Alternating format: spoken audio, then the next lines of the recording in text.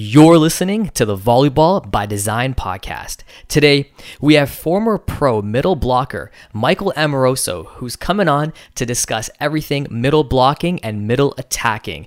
It's an episode you don't want to miss. Stay tuned.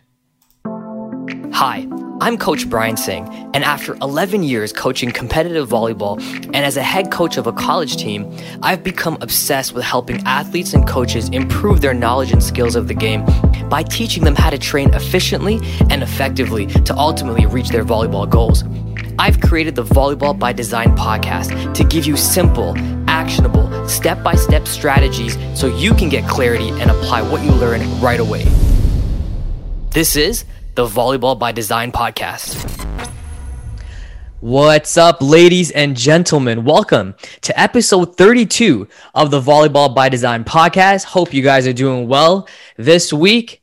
We're middle of January. I know around the world things are going crazy. We have COVID that's hitting. Clubs are unfortunately not being able to play, and then in many parts of the world you are playing, but with certain restrictions. So I appreciate everyone tuning in to learn more about volleyball, and we do have a great episode for you today. But before we get into that, I just want to thank my listeners. So if you're a regular listener, thank you so much for tuning in. As usual, we got another great one for you today. And if you are a new listener, welcome to the pod. Thanks you so much for joining in. You got a lot of episodes to get caught up on, 31 to be exact, but there are some good ones. So hopefully you get some value out of it.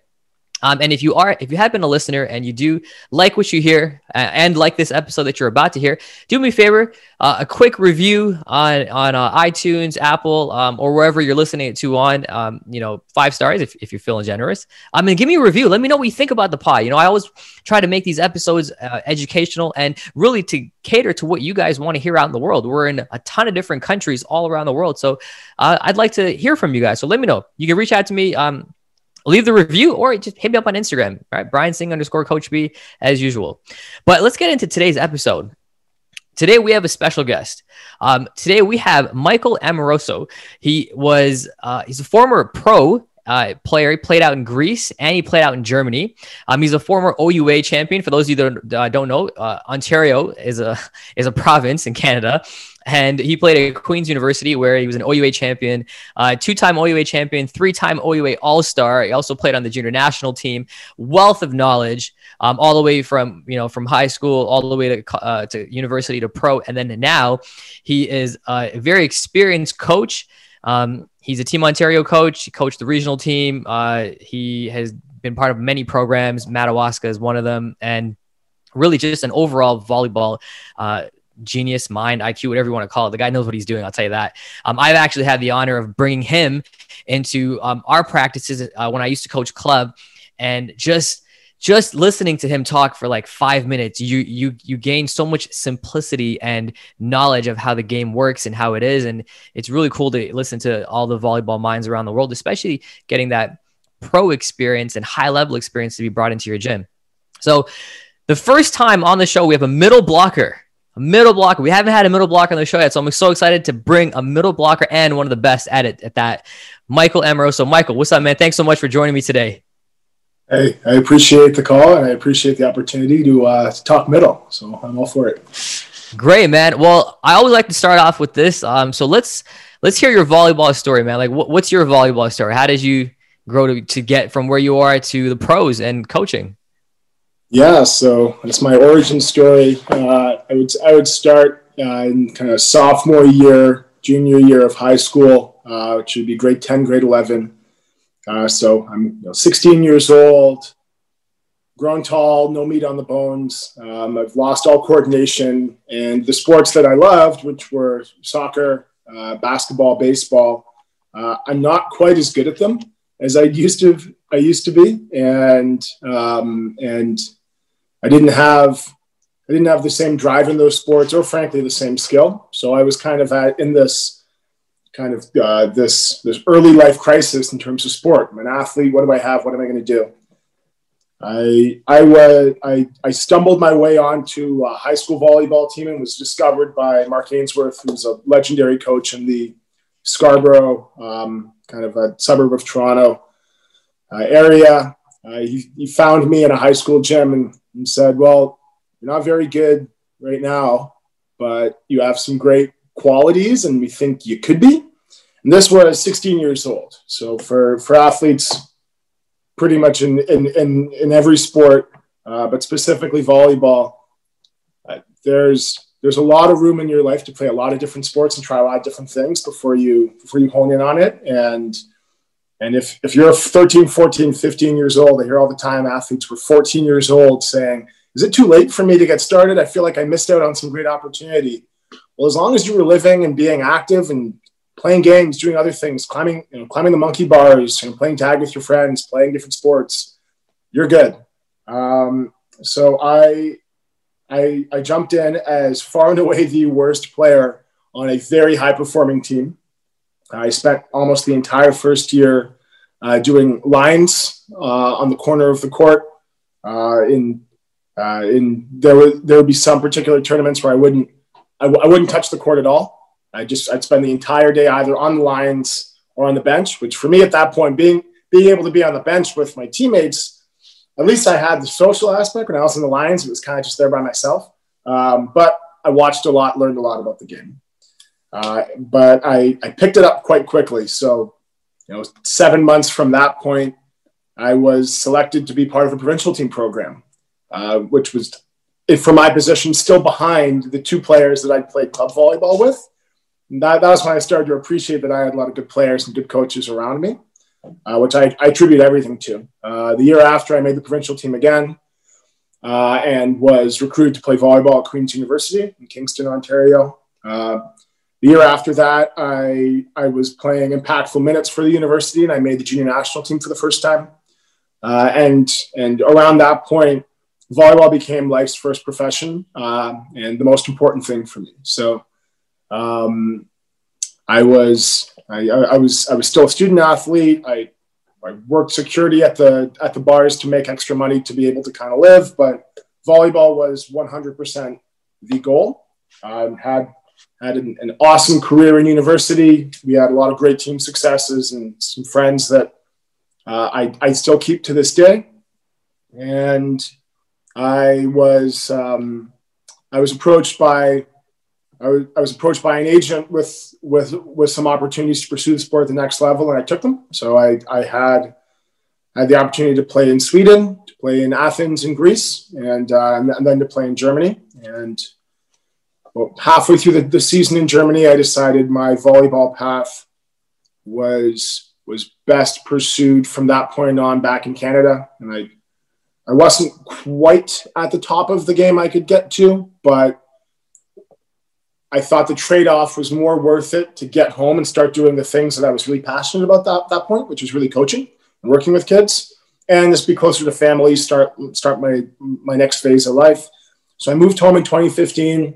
And then since then, I've been coaching with club teams. I've coached with a provincial team, coached with a regional high performance team. I've driven 3 to 4 hours in every direction to work with kids in small communities. I started a company that runs camps and clinics in small communities around the province. I've now been 2+ years with the Ontario Volleyball Association's board of directors, and I'm now getting to impact the game from a policy side and support the staff that govern the sport in our province. And I still work with LT Volley, which is a professional volleyball agency based in Holland. I still work with the agency recruiting Canadian players and kind of helping mentor them through their professional careers. And that's now where my passion of the game lies, is being off the court. Lights are off me, but how can I get you better when the lights are on you? Whether that's at the professional level, which is more of just supporting them and mentoring them through what that path looks like, having gone through it myself, whether it's club age athletes just trying to make good decisions in their lives and understand how much bigger life can be than volleyball, and how amazing life can be if you use what you have in volleyball to help the rest of it, as opposed to, life or death on your passing platform, or the most important thing in the world is how your hands look when the ball comes out of your hand. Well, I would say being a good person is more important than how the ball looks when it comes out of your hands. So let's put more attention on that. But yeah, that's my origin story. That's where I'm at. And now I'm here, onwards and upwards. That's great, man. I like the fact that when you first got into the game, you accepted the fact that you would not get to play right away. Like you did the lines, you sat on the bench, and you accepted that because you wanted to learn and get better. And you put you kind of put in your dues, which I hope young players that are listening to this, if you don't get the opportunity, if you go to a tournament and you don't get the opportunity to play, it's not the end of the world. Because you have to remember, you're there to support your teammates. You're there to be part of a team and still get better as an individual so that you get the opportunity maybe one day to step on that court. But it's all about the team. You got to think team first. It's not about me. It's about the team. And the one thing, too, that I want to note for my listeners, a lot of our listeners know Danon Kofi Gemma, who is a Canadian who played volleyball at UCLA. A lot of our listeners know Shawan Vernon Evans. And these two individuals were mentored by Michael. And they played, well, Danon played at the highest level in the US, and Shawan is potentially the face of Canada volleyball, potentially, as going forward. So you've done a great job so far of mentoring athletes, and I can't even imagine what type of work you do with athletes that are going to be playing pro and going there. So, and I like what you said, good people first. Yeah, 100%. Good people. We're in the business of changing lives. That's why I'll say we're in the business of changing lives. And if we can do that, I mean, that at the end of the day, that's the goal. So thank you for that story. Which is one thing I certainly won't take any credit for Danon Chima or Shawan Evans. I know, but you still were part of it. I had the luxury and the honor to be part of, to be a small part of their youth volleyball lives. And those are two incredible individuals that are pursuing two things right now at the highest levels in the world, one being music, one being sports. And it's just been a pleasure to watch and follow. So yeah, man, I appreciate that. Yeah, 100%. Okay, let's talk middle position. All right. So here's a situation for you. You walk into a gym that you have a ton of players that want to be middles, that want to train to be middles. What are you telling them? How are you training the middle position? Go. Yeah. All right. Broad strokes. A loaded question. It's open-ended question. Yeah. All right. So right off the bat, the first thing I want to find out for them is have they trained to play volleyball before? Because if they haven't trained to play volleyball before, I've probably got a couple other things to check off first.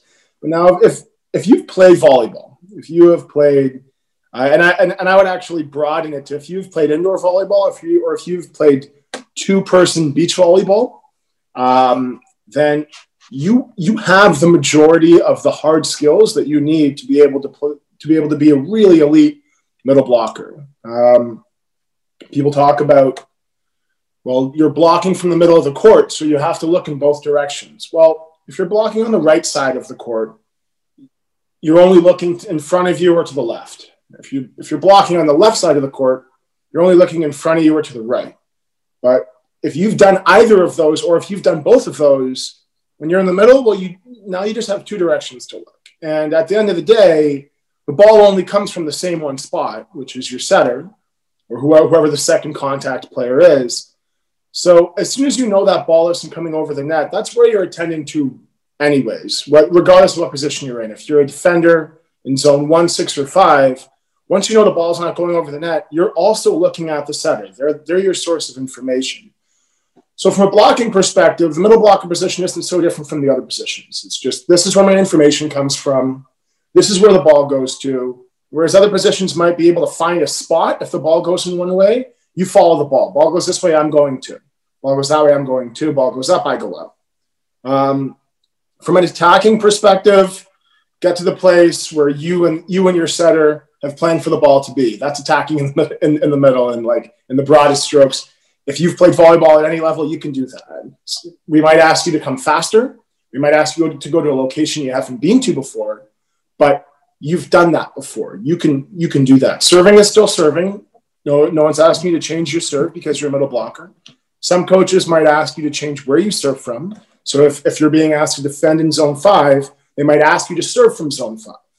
However, it's more important to have your best serve and then run a little bit faster to get to your zone than it is to serve based on where you're going to end up defending. So, but still serving. You're still going to have to second ball set, which every match, a middle blocker will have at least one or two opportunities to impact the game with their ball control skills, whether that's second ball setting, defending, a ball is played over the net that needs to be now put into system on situations where you can't get up in the block and the opposing team's attacker tips the ball and you pick it up.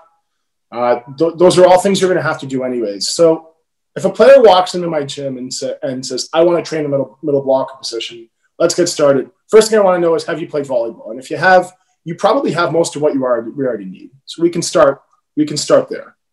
And then the next thing I want to look at is, what does your athletic position look like when you play? And often I find that the younger the athlete, the more likely they have this image in their mind of like 5 or 6 different athletic positions for how they play the game. So they'll say, well, when I pass, I look like this.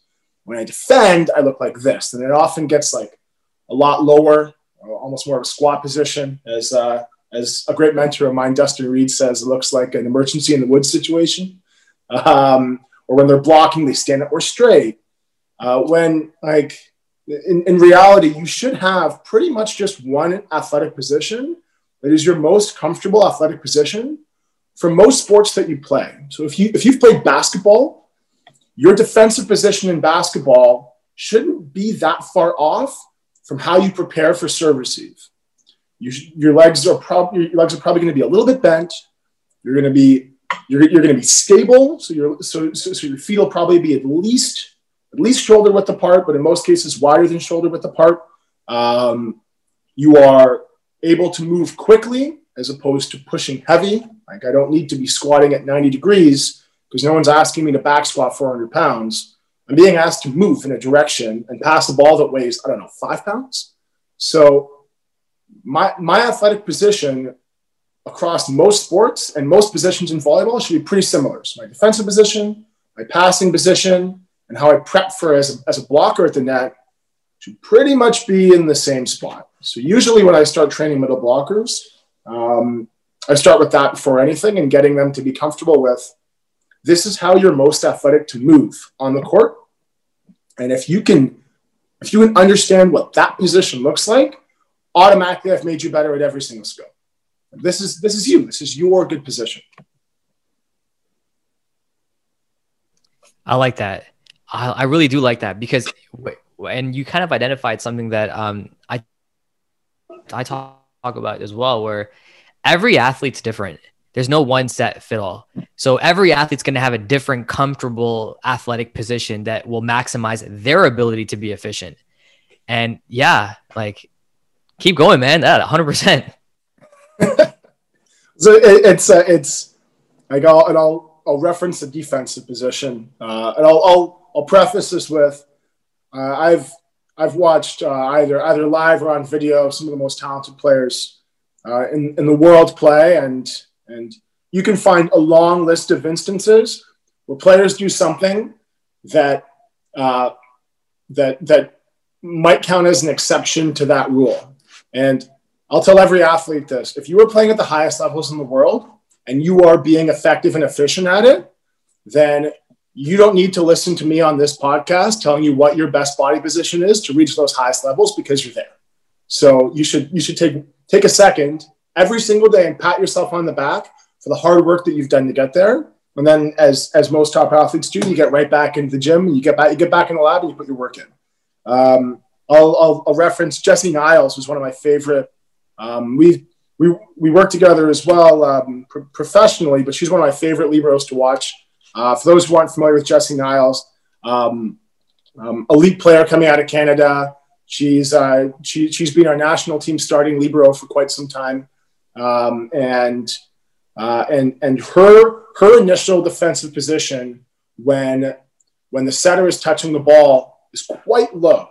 She's quite low to the ground, and yet as soon as the setter releases the ball to transition to any other zone, she is so amazingly talented that she immediately gets back to this stable defensive position. It's exactly what I described, which is legs are a little bit bent, her base is wide, her movements are fluid from that position, and she's ready to either defend something hard, turn and chase a ball that goes off the block, move forward or laterally in any direction to pick up an off-speed ball.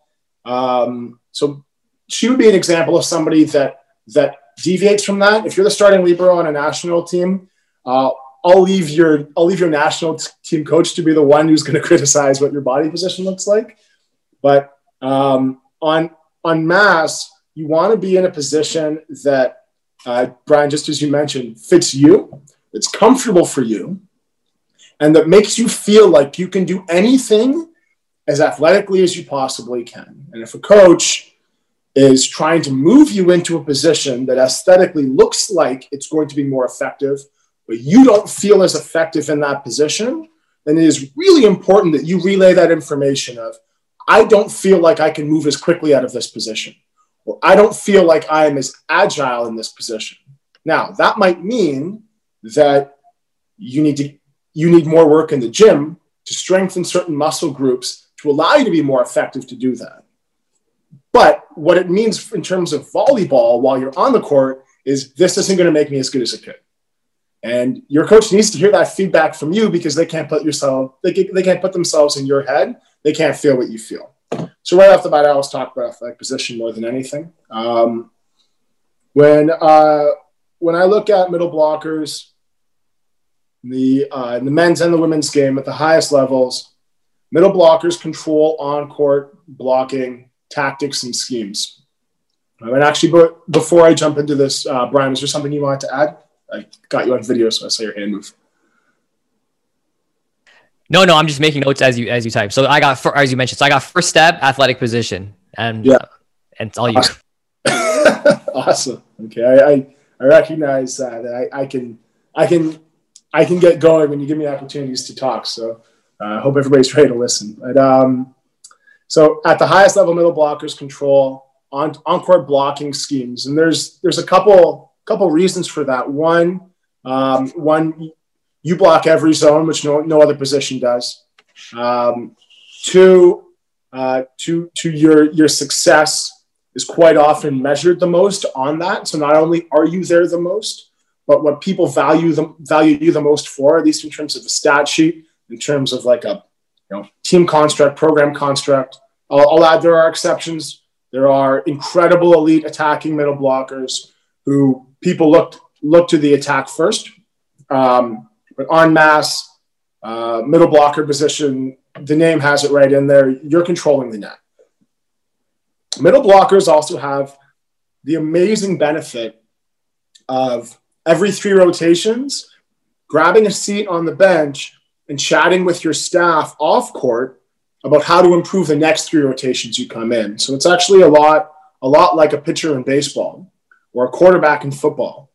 So if anybody's a fan of NFL football, when quarterbacks get off the court, when quarterbacks get off the field, especially after they've thrown an interception, first thing they do is they hit the bench next to their backup quarterback and their offensive coordinator. They've got the iPad out and they're looking, what happened here? What are they doing that I need to adjust to and work with that'll help me best when I'm back on the court? Now in football, you have offensive side of the ball and defensive side of the ball. But for middle blockers, it's very much the same thing. At the highest levels, if I'm on the bench and I'm watching the game for the rotations I'm not on the court, I'm a fan. I'm not watching for tactical information, because any tactical information I get from the court is actually going to skew my perspective of how the game looks for my rotations. My 3 rotations look nothing like the 3 rotations that are on the court. So if I watch the court tactically when I'm off the court, I may say, geez, this outside hitter is really going off. I'm gonna have to do some stuff to stop him. Or wow, that middle blocker is scoring like crazy. Or hey, anytime the setter does this, they send the ball back to the opposite. Yeah, the setter does that when they're in zone 2 or 3. But when you face them, they're in zones 4, 5, and 6. That's not the information that's going to help you for your rotations. You can relay that information to your partner middle blocker and say, this is what I saw.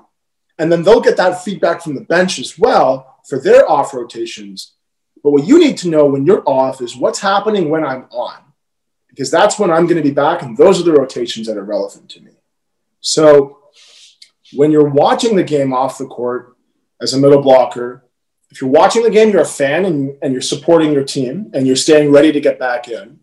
But what's most important is any blocking adjustments or scheme adjustments that or any feedback you can get from your coaches and your backup player or whoever the next player is. That's the most important thing you can get when you're off the court coming onto the court. So that kind of plays into middle blockers' ability to control the blocking scheme. And now, just coming back to the block, I touched on it earlier. So where your hands are when the ball crosses the net as a middle blocker is the most important thing. And I'll add an asterisk to that would be as long as your defenders know what you're trying to do. So I'll start like the first opportunity the ball has to cross the net, which comes back to your ability to control the net. The first opportunity the ball has to cross the net would be an overpass. So tough serve from your side, successful serve causes the other team's first contact to send the ball over the net. Right off the bat, that's your priority. Now, how you and the other blockers or the players behind you navigate that, that's also part of your plan. You cover the most area of the court in the front, and also your position is closest to usually where passers are trying to pass the ball. So a lot of those fall to you. But at the same time, it's on you to have the other players in the front row on the same page.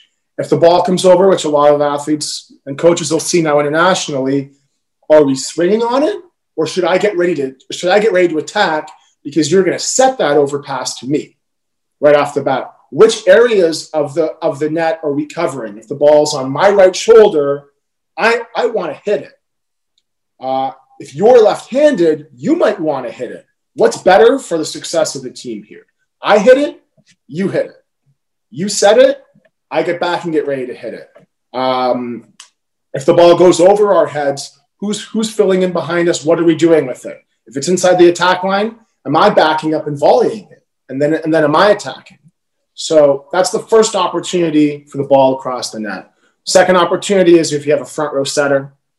So front row setter, the ball's coming over. How are we handling that threat? Some teams, it's a small threat. For some teams or some setters, that's a significant threat. And if anybody says, well, if they dump, we'll let them score. Well, if at the end of the game, the stat sheet shows 8, 9, 10 points on 12 tries, that is an incredibly efficient attacker that you failed to identify. That's on you. There's no, we'll let them have that. Every point in volleyball carries equal weight and equal value at the end of the game. And there is no point that's worth giving up. The only thing I would add to that is if the potential to score more points is greater, that's the only time. But in terms of defending something coming over the net, there's not one single point that's worth giving up. Block everything, stop everything if you can. Stop everything, block everything, defend everything. So what the setter does in terms of their attack, that's not, well, that's that blocker's problem. No, you run the show. You are the middle blocker. How are we defending that for the 3 rotations they're up, or at least for the rotations that I'm up and they're up as well? And then after that, as to where the ball goes across the net, when in doubt, if you have more things to handle than you think you can, block the player closest to you. So as a middle blocker, if you are perfectly in system and the highest threat level is the middle blocker ahead of you, this is something I struggled with a lot actually in my university career. I didn't want to give credit to opposing teams' middle blockers where I didn't think credit was due. So I didn't want to commit block. I wanted to be this like all-seeing, altruistic, like read blocker that never gave any other middle blocker the respect of me commit blocking on them and trying to stop them entirely. Because I felt like if I just try to get my hands on the ball that you're attacking, that's enough for you because I don't think you're that good, frankly. This was this was during my swelled head days, which not to say that those days are gone, but it's been deflated a little bit. I didn't want to give the opposing team's middle blocker the respect of a committed block and leave my blockers on the wings alone. And in reality, I need to stop that matchup or manage that matchup before I manage anybody else's matchup. I might run the show on blocking, but my outside hitter, my position 4 blocker, they are going to be the closest to the other team's position 2 blocker. That's their blocking matchup. I want to be there as often as I possibly can, but that's their blocking matchup. The zone 2 blocker on my side of the net, managing the other team's position 4 blocker, their hands are the closest to that player's attack. That's their matchup. I try to close 2 and take away the largest part of the court that I can, but that's still their matchup. The middle blocker and the pipe coming behind, so zone 3 offense coming out of the middle, that's my matchup. Those guys can't take that matchup for me. And if the middle or the pipe on the far side of the court are scoring at a really high level, I can say whatever I want about we should serve tougher or I need help blocker. What I'm asking for is support for something that's my responsibility. So right off the bat, you need to manage your zone and your area first. And where your hands are over the net is more important than where everything else is. So from a functionality perspective, and I won't go too far down how the body moves because frankly, it's not my area of expertise. But at the end of the day, I don't block balls with my feet. What I do with my feet might help. What I do with my hips might help. What I do with my torso might help. And even if you're jumping, 370, 12 foot something, and your chest is above the net, you're not going to get a lot of blocks with it. You will get blocks. The vast majority of your blocks you will get from your elbow to the tip of your fingers. That's where you're getting your touches, no matter how high you jump. What's happening from your elbow to the tip of your fingers and where your hands are orienting, how your hands are in relation to what you're protecting and where you want the ball to go, that's most important.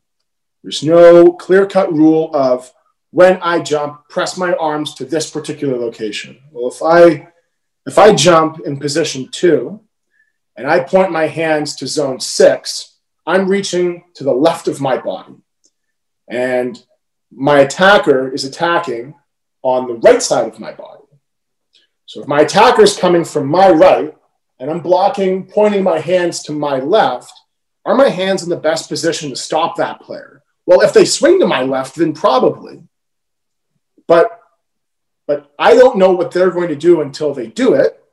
And I want to put myself in the best position to protect everything behind me. So the court's not to my left. The court's behind me and to my left. It's also a little bit to my right. I've got a blocker to my right, and they're covering that part. But there's no cut and dried rule or kind of clear-cut rule of when you jump, put your hands here, and that will make you a good blocker. You actually have to make a choice. Where are my hands going? How are my hands oriented in relation to this attacker? And I couldn't tell you, well, when you're blocking to the left, push your hands to the left, because it's not as simple as that as well.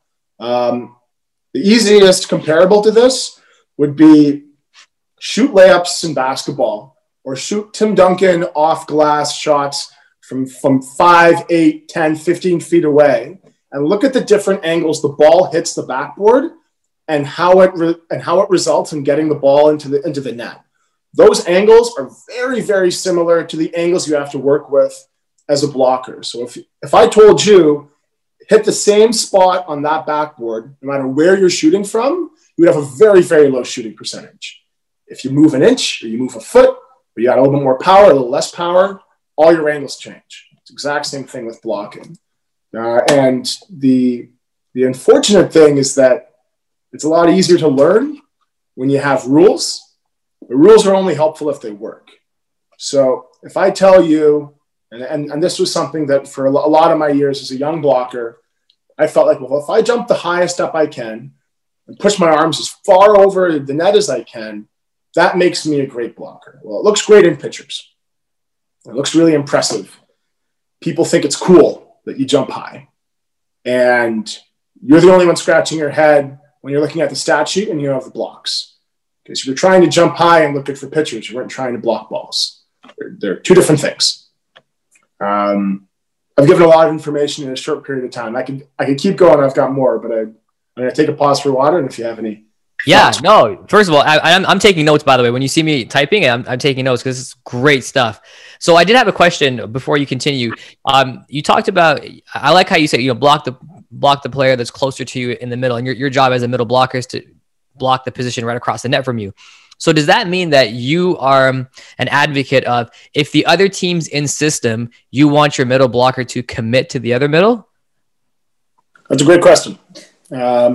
So if the other team is in system and their zone 3 offense is a legitimate threat, if you want to make that your top priority, right away, that's not an in-the-moment decision.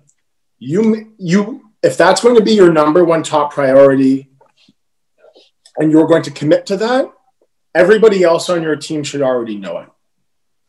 Right. The blocker to my left and the blocker to my right can do amazing things. They can actually be significantly better blockers if they know I'm not coming.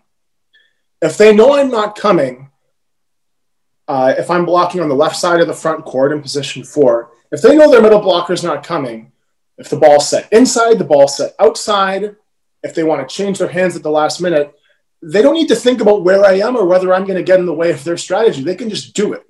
Right. The ball's set inside. If they want to line up with the attacker, they want to show one thing and do the other. For example, if you were to watch still photos or slow motion of the best players in the world blocking, you'll often see hands in all different directions. And people will look at the snapshot and say, wow, that's an interesting block because, the Cuban international player has their chest over the net and both arms are almost like in a YMCA position over their head. But when the ball crosses the net, those hands are exactly covering the zone they want to be covered.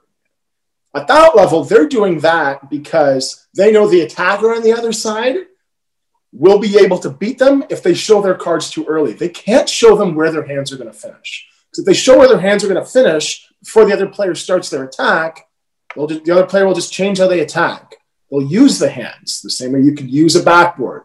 Right. They'll use the hands, they'll abuse the hands, and the ball in an elite attacker's hands is significantly more impactful than any position you can put your hands. If I put my hands somewhere, the best attackers in the world will find the spot they can score off them, and I can't change that. So coming back to your question about committing in the middle, commit in the middle if that's a plan and if you know why you're doing it. And that's usually communicated between the coaching staff and your middle blocker before the game's even been started. These are some situations where we're going to commit. In these particular rotations, if the ball is perfect, we are going to commit. This player is having a lot of success. We are going to commit here. And if you look across the average set of volleyball in collegiate, most middle blockers at the highest elite level, between 1 and 2 blocks a set is elite. That is incredibly elite. So how you get those blocks or where you get those blocks, if stopping the opposing team's middle blocker clear cut gets you one of those blocks, right off the bat, you've put yourself in the elite block scoring position. And the trade-off for that is that you don't get to help somebody else score on their blocks, which that's a great trade-off. Commit blocking gets hairy when there's no rhyme or reason to it. It's, I thought they were going to get the ball. Okay, well, like the right side blocker thought that their player was going to get the ball, and then when they didn't, they had to do something different to support everything else that was going on. And if blockers in other positions jumped wherever they thought the ball was going to go and didn't manage their assignment, our defenders would be left in a really tough spot, and it's the same thing in the middle. So it really just comes back down to what's our plan and why are we doing this? If your plan is to stop the opposing team's middle blocker, and I'll reference the former athlete of yours, Dan and Gima, who played with UCLA. It was one of the most dominant middle attackers that we've seen in North America in a long time. if you're committing to stopping this player, is that going to give you the result that you want? Well, in Damon's case, I don't know if it was. I don't know how many opposing teams designed a commit block system to stop him that actually worked. Now, if you want to watch the Liznak, the Serbian international middle blocker, playing against Russia or playing against Simone, the Cuban middle blocker's team in Italy, if you want to watch those two teams face off, well, Simone could stop Liznak and Liznak could stop Simone. At that level, a commit block's actually going to move the needle. So when you do tactically make these choices, you are impacting the game and you can score points on the block. But I wouldn't say it's a clear-cut rule of like we always commit or we don't commit. If you're going to commit block, everybody else should know that you're doing it, which will help them be better defenders, be better blockers, because they know you're taking this part and nothing else. If you have a really dominant middle and pipe combination behind, you might want to start a little more loaded so that you're slow closing to the outsides, probably too slow closing to the outsides, but able to jump higher against your zone 3 attackers, which is also, I would call that a form of committing. You're not committing to a player, but you're committing to a zone. If the only thing I'm ready to do is the second the setter sets the ball, I either jump straight up or I wait a quarter of a second and then jump straight up, I'm committing to a zone. That's another type of commit. I haven't left my feet yet, but I'm committing to this is where I'm going to be. And if the ball goes other direction, well, I'm slow there. So, yeah, a little bit long-winded, but No, great answer. I like commit blocking if everyone's on the same page of it and you know why you're doing it, not just because you don't want to get your feelings hurt and get a couple more quick scored on you. Yeah, no, it's a great point. Like we at our level, we practice it. Like when they get the scouting report, when our players get the scouting report, like a couple days prior to the match, and then when we go over it in pregame and so forth, like we'll map it out. Like, okay, we're committing on this rotation to this middle. We're not on this. Like we kind of have an idea. And then as the game goes, if things change, we can adjust accordingly. But you're right. Like we do it pregame beforehand, so our whole team is on the same page. So I definitely think that helps. Okay, so far we've talked about athletic position. We've talked about blocking every zone, worrying about your 3 rotations, hand positioning, blocking, commit blocking in terms of your matchups and stuff like that. What's next? Yeah. One quick excerpt of last excerpt on blocking, which I learned this from, Jonas Svantesson. He is the former women's national team coach in Sweden, coaching professionally in women's volleyball in Sweden, but also coached men's volleyball in Sweden and was one of their kind of great middle blockers in his time for the Swedish national team. He coached me in my first season, and 45 degrees as like this magical baseline angle on the block of if your arms are at 45 degrees over the net, which is very different than 90. 90 would be, look at how high I jump and look at how far over I can reach. Take a picture and I'll post it later. That's great. You're going to get hit in the face a lot. You're not going to take over a lot of court. That's awesome if the players you're trying to block are 3'10" and the court is the ceiling. That's perfect if that's who you're blocking. If you're facing Willy Wonka and the Chocolate Factory's Oompa Loompa team and the court is on the ceiling, you're going to be a dominant blocker if that's how you're blocking. And the same way of if your hands are straight up in the air above your head and you're blocking the back wall, awesome. You are very helpful for those two things, but not so much for protecting your court. 45 degrees as a baseline angle for like when I'm closing to the outsides, or kind of like when in doubt, this is the angle at which my arms should be over the net, 45 degrees. So kind of halfway between neutral in either direction, straight up or straight across. I just wanted to add that one part. Attacking, and this is many players' favorite part of the game. So middle blocker attacking at the more competitive levels, your tempo, so your cadence, sets the cadence for everybody else and every other sequence that follows. And that's really important to keep in mind. That doesn't necessarily mean you need to go as fast as you possibly can.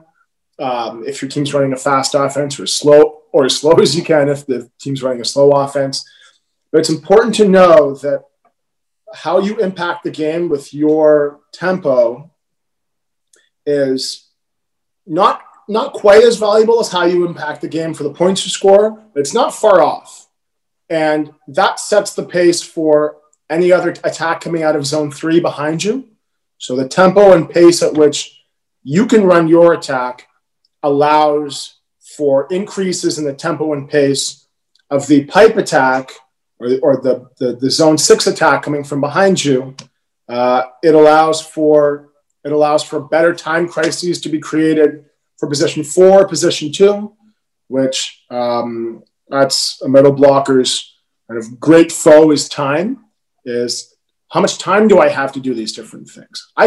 If I have time to block completely with the middle, land close to the outside and block over there, then I can commit all I want. I can really do whatever I want because time is my luxury here. If I don't have time, now I have to make decisions. And I would even, just as a little aside, so I know we're not talking about liberos, but when you watch elite liberos, they will often create time crises themselves by speeding up the pace of their first contact. And they'll do that intentionally.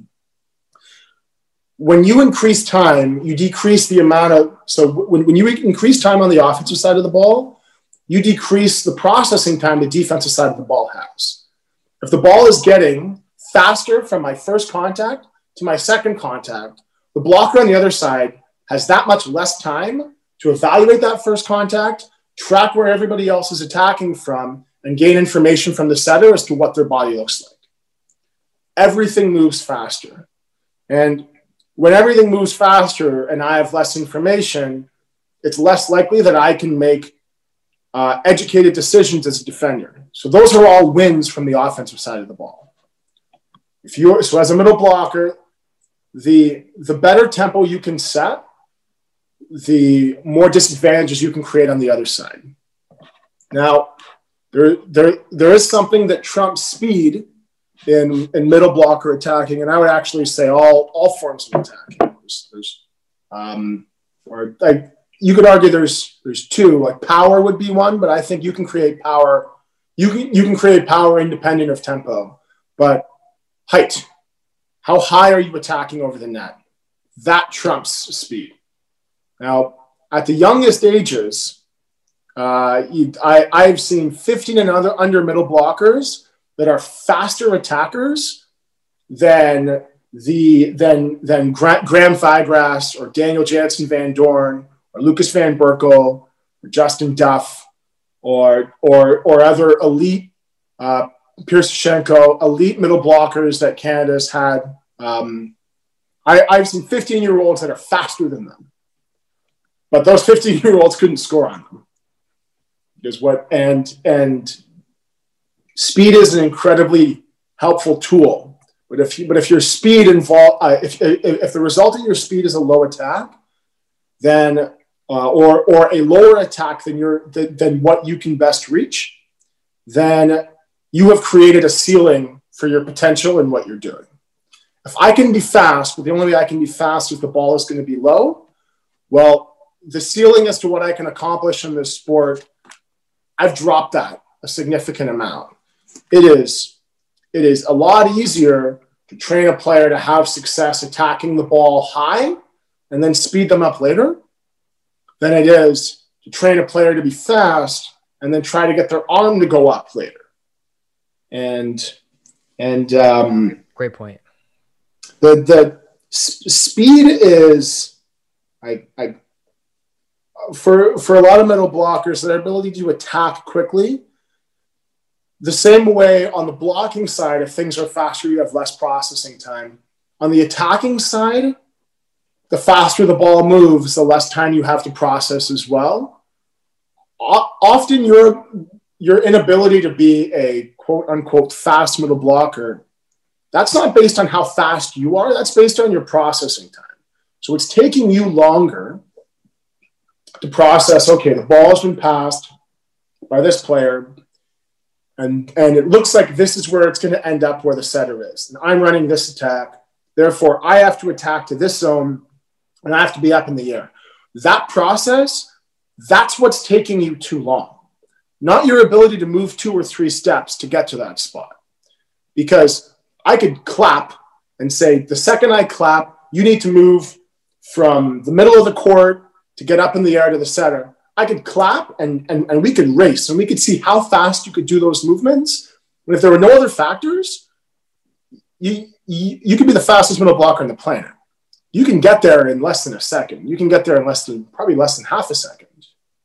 You can get there really fast. You'd be blind. You wouldn't have gathered any other information. You wouldn't be able to adjust to if the setter has to move forward or backwards or left or right or off the net, but you could get there fast. You're not slow. Your processing time is moving slower than the ball and the information is coming.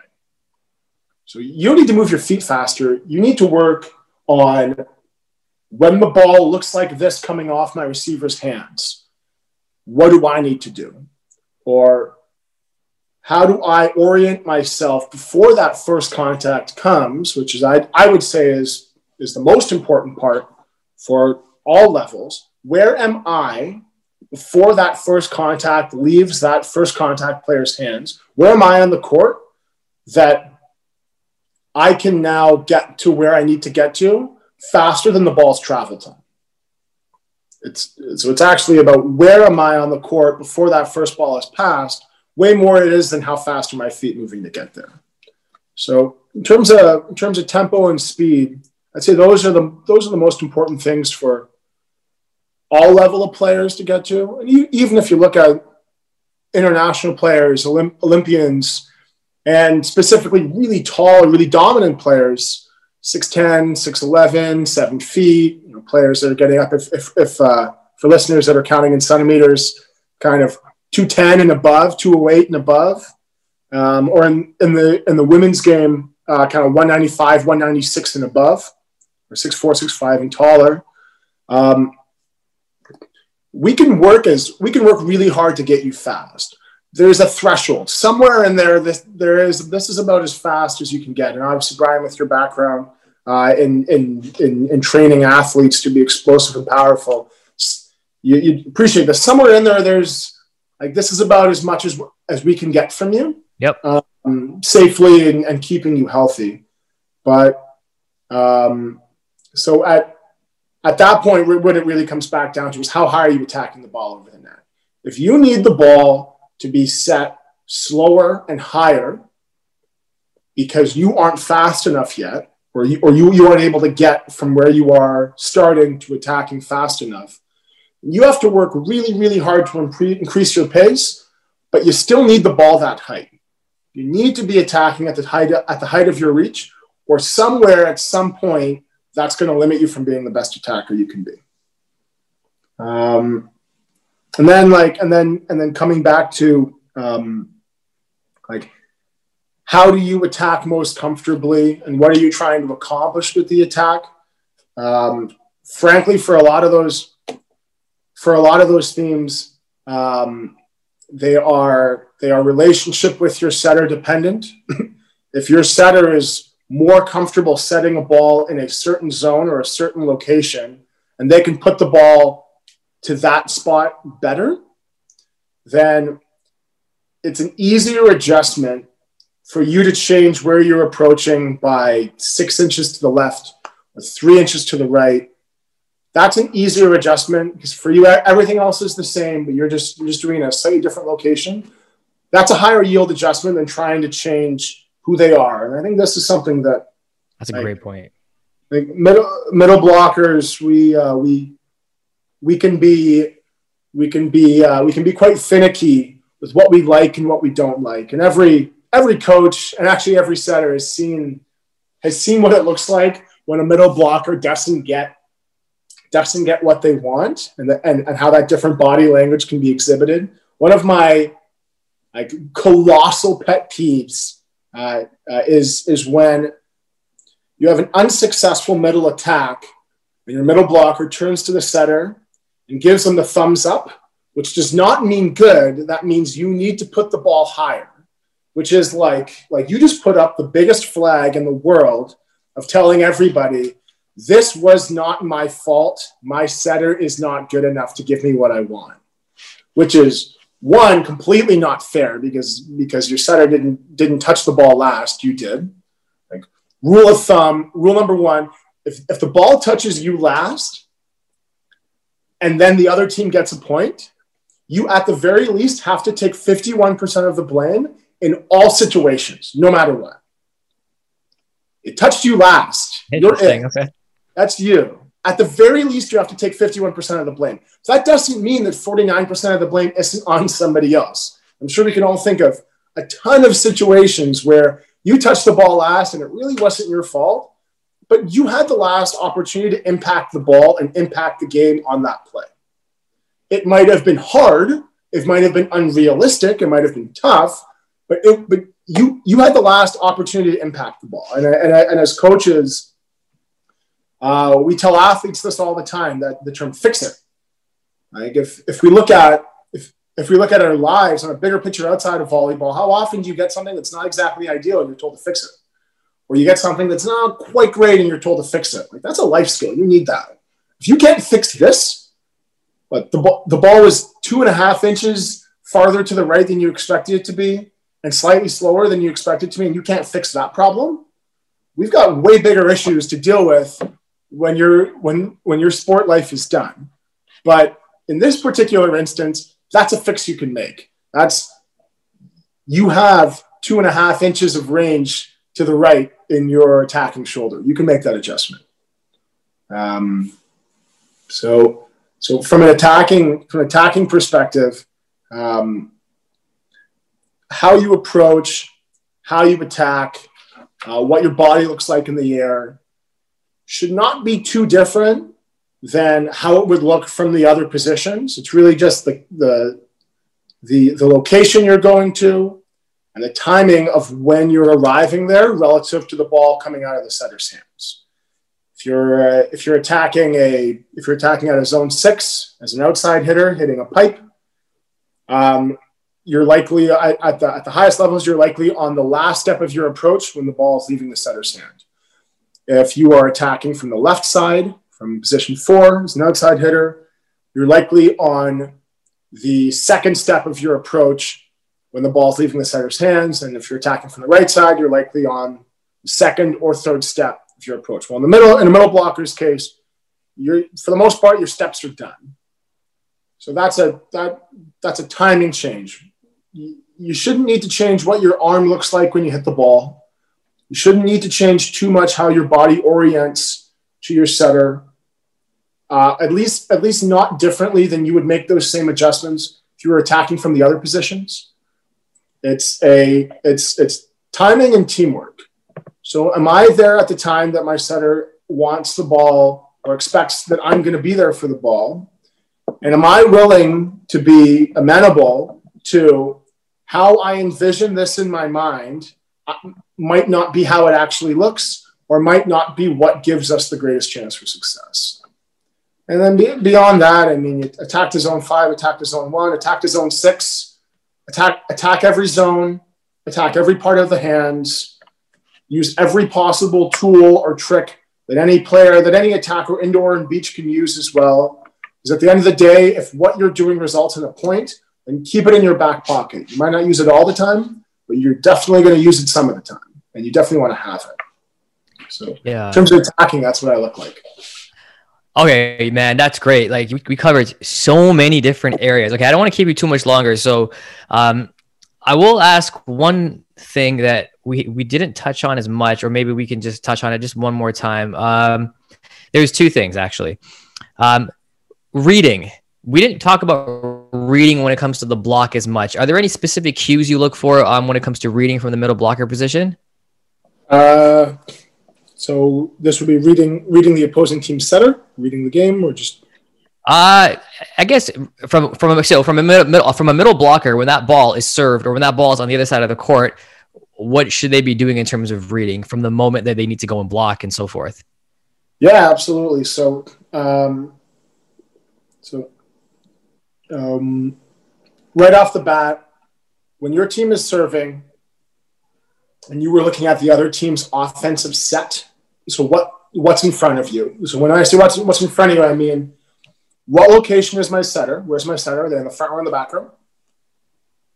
And what attacking options do they have and are likely to use? So if we're playing 13 and under volleyball, the likelihood that they're going to run an in-tempo, second tempo pipe attack over top of their middle block or first tempo attack, that's quite unlikely. And if you see it, please call me and I will fly, drive, train, whatever I can. I will find my way there. Because Same. I want to see it too. Yeah, we'll get the whole gang out. But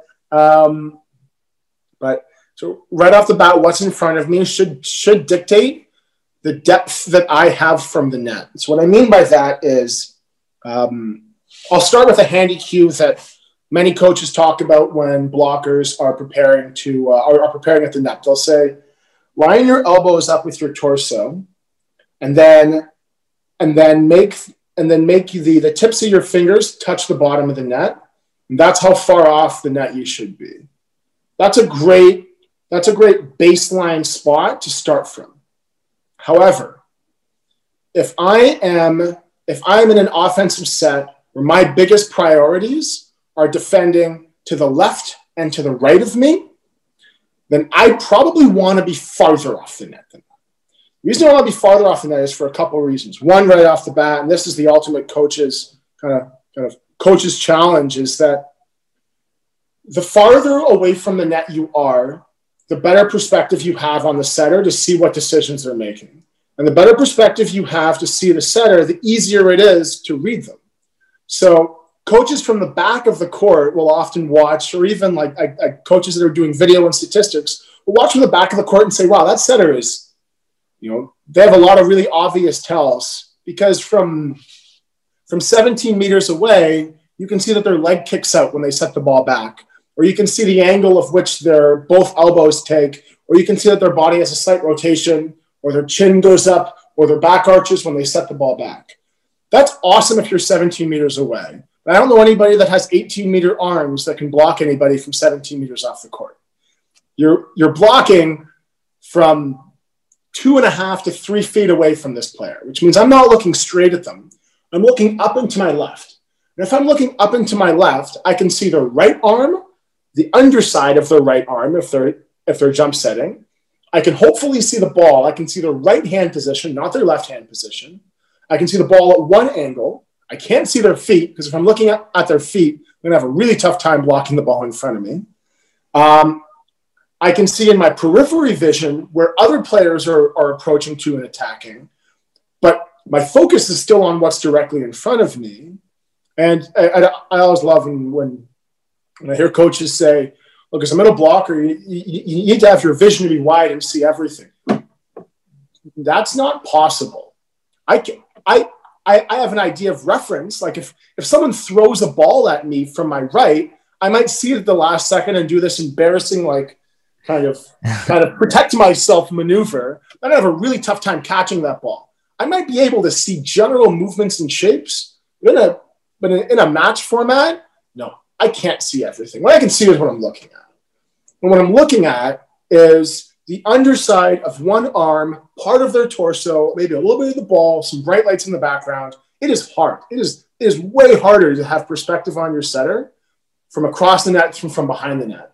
If you know you're going left or right because you're not worried about the opposing side's zone 3 or zone 6 attack, start farther than that. I would even say you can go as far as to say you can start almost a full arm's length off the net, because that extra 8 to 12 inches of space to see the opposing team setter is colossal in actually having perspective on what they're doing. That's right off the bat in terms of like helping your ability to read the opposing team setter. The sequence ball setter, ball hitter, I've heard a lot, which is the first thing you want to watch is the ball to see if it comes over the net and over pass. Then you want to watch the setter to see where they're setting the ball. Then you want to watch the ball to see where the ball is going to, whether it's inside, outside, close to the net, off the net. Then you want to see the hitter, and you want to see what their hands are doing. And that sequence is great. I've always been a fan of it.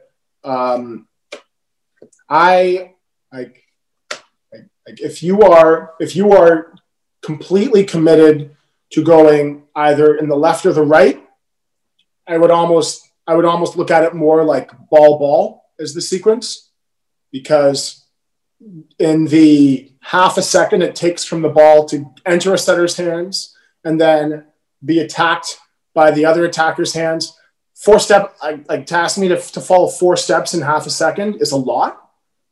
And I'm not going to say that the players at the top can't do it, but they all kind of blend into one, which is really just ends up being ball and ball. So where is the ball? And if it's crossing the net, are my hands in the right spot to block it? That's what's most important. Where's the ball? And then where am I in relation to the ball? So the ball's in the setter's hands. If I'm an extra 6 to 8, even as far as 12 inches off the net, then I have better perspective to see how that setter is going to deliver the ball wherever they're going to send it next, or if they're going to play it right over on a second contact. I have better perspective for that. And if the middle of the court wasn't my priority, I can start farther off the net anyway, so I'm okay with that. If the middle of the court is my priority, then I can start close. I can start elbows to my side, the tips of my fingers, because I'm not so concerned about how mobile I am moving left and right. I'm concerned about being strong and high up and over. And if I'm slow to the outside, well, we already determined that was the plan. That's what I'm doing. In terms of when people talk about read blocking, they're usually talking about going left and right. So if you start a little bit farther off the net, you give your shoulders more room to turn and close to the different directions. You allow your steps to, rather than being parallel to the net, to almost being angled back towards the net. So if I'm a little bit farther off the net, I can create, let's dig into my math. I believe it's isosceles. You can create an isosceles triangle where if you're farther off the net and you're approaching to a spot that's on the net, the triangle would be the net, your end location, and you. So you're approaching on a slight diagonal. You're attacking the net, which means your finishing position is actually going to be jumping a little bit towards the net, which is good because that's where the blocks come from. You don't get any blocks, and this is extremely important for blockers to understand at any level. Nobody gives you any points for closing. Closing a block is not the win. Affecting the attacker or blocking the ball, those are the only 2 wins. The second one being way bigger. If you've blocked the ball, you've won as a blocker. If you've affected the attacker's ability to do what they want with your block, if you've positively affected it, then you have helped our chances to get a win later. So either win now, get a block, or win later by affecting the attacker. Closing, there's no points for closing. You could close every single block in a match and never touch the ball whatsoever. And if you go home that night and say, you know what, I closed every block, I think I had a pretty good blocking game. Well, the blocking stat sheet says otherwise, and the opposing team's attackers say otherwise too. Because they say, wow, you're blocking everywhere and somehow you were nowhere. You get no points for closing. You get no points for attendance in blocking. You get points for points, period. So if I'm talking about reblocking, kind of to close there, and as obviously you could tell, I could go on this forever, but no, it's great. No, listen, I'm not gonna keep you here too much longer, but listen, for my listeners out there, I say this, like, if you're driving, you're gonna have to re-listen to this and take some notes, because I've been taking notes, and this has been extremely informative. Right off the back, you can take some of this stuff and apply it to your gym and your team right away, and I can guarantee you'll see some change in the way that your performance is, without a doubt. So, Mike, thanks so much, man. In 30 seconds or less, do you have any final words for our audience? If you're a youth athlete, play sports. Don't just play volleyball, play sports, play all sports, and actually take some time in looking at what am I learning in the other sports, and how do those, specifically as to how your body moves and what your body does, what am I learning here, and how does that relate to volleyball? Because there's a really good chance that it'll help. And if you're at the point in your sport career where volleyball is now the first thing that you're doing, play volleyball, period. Play all the skills. Play beach volleyball in the summer.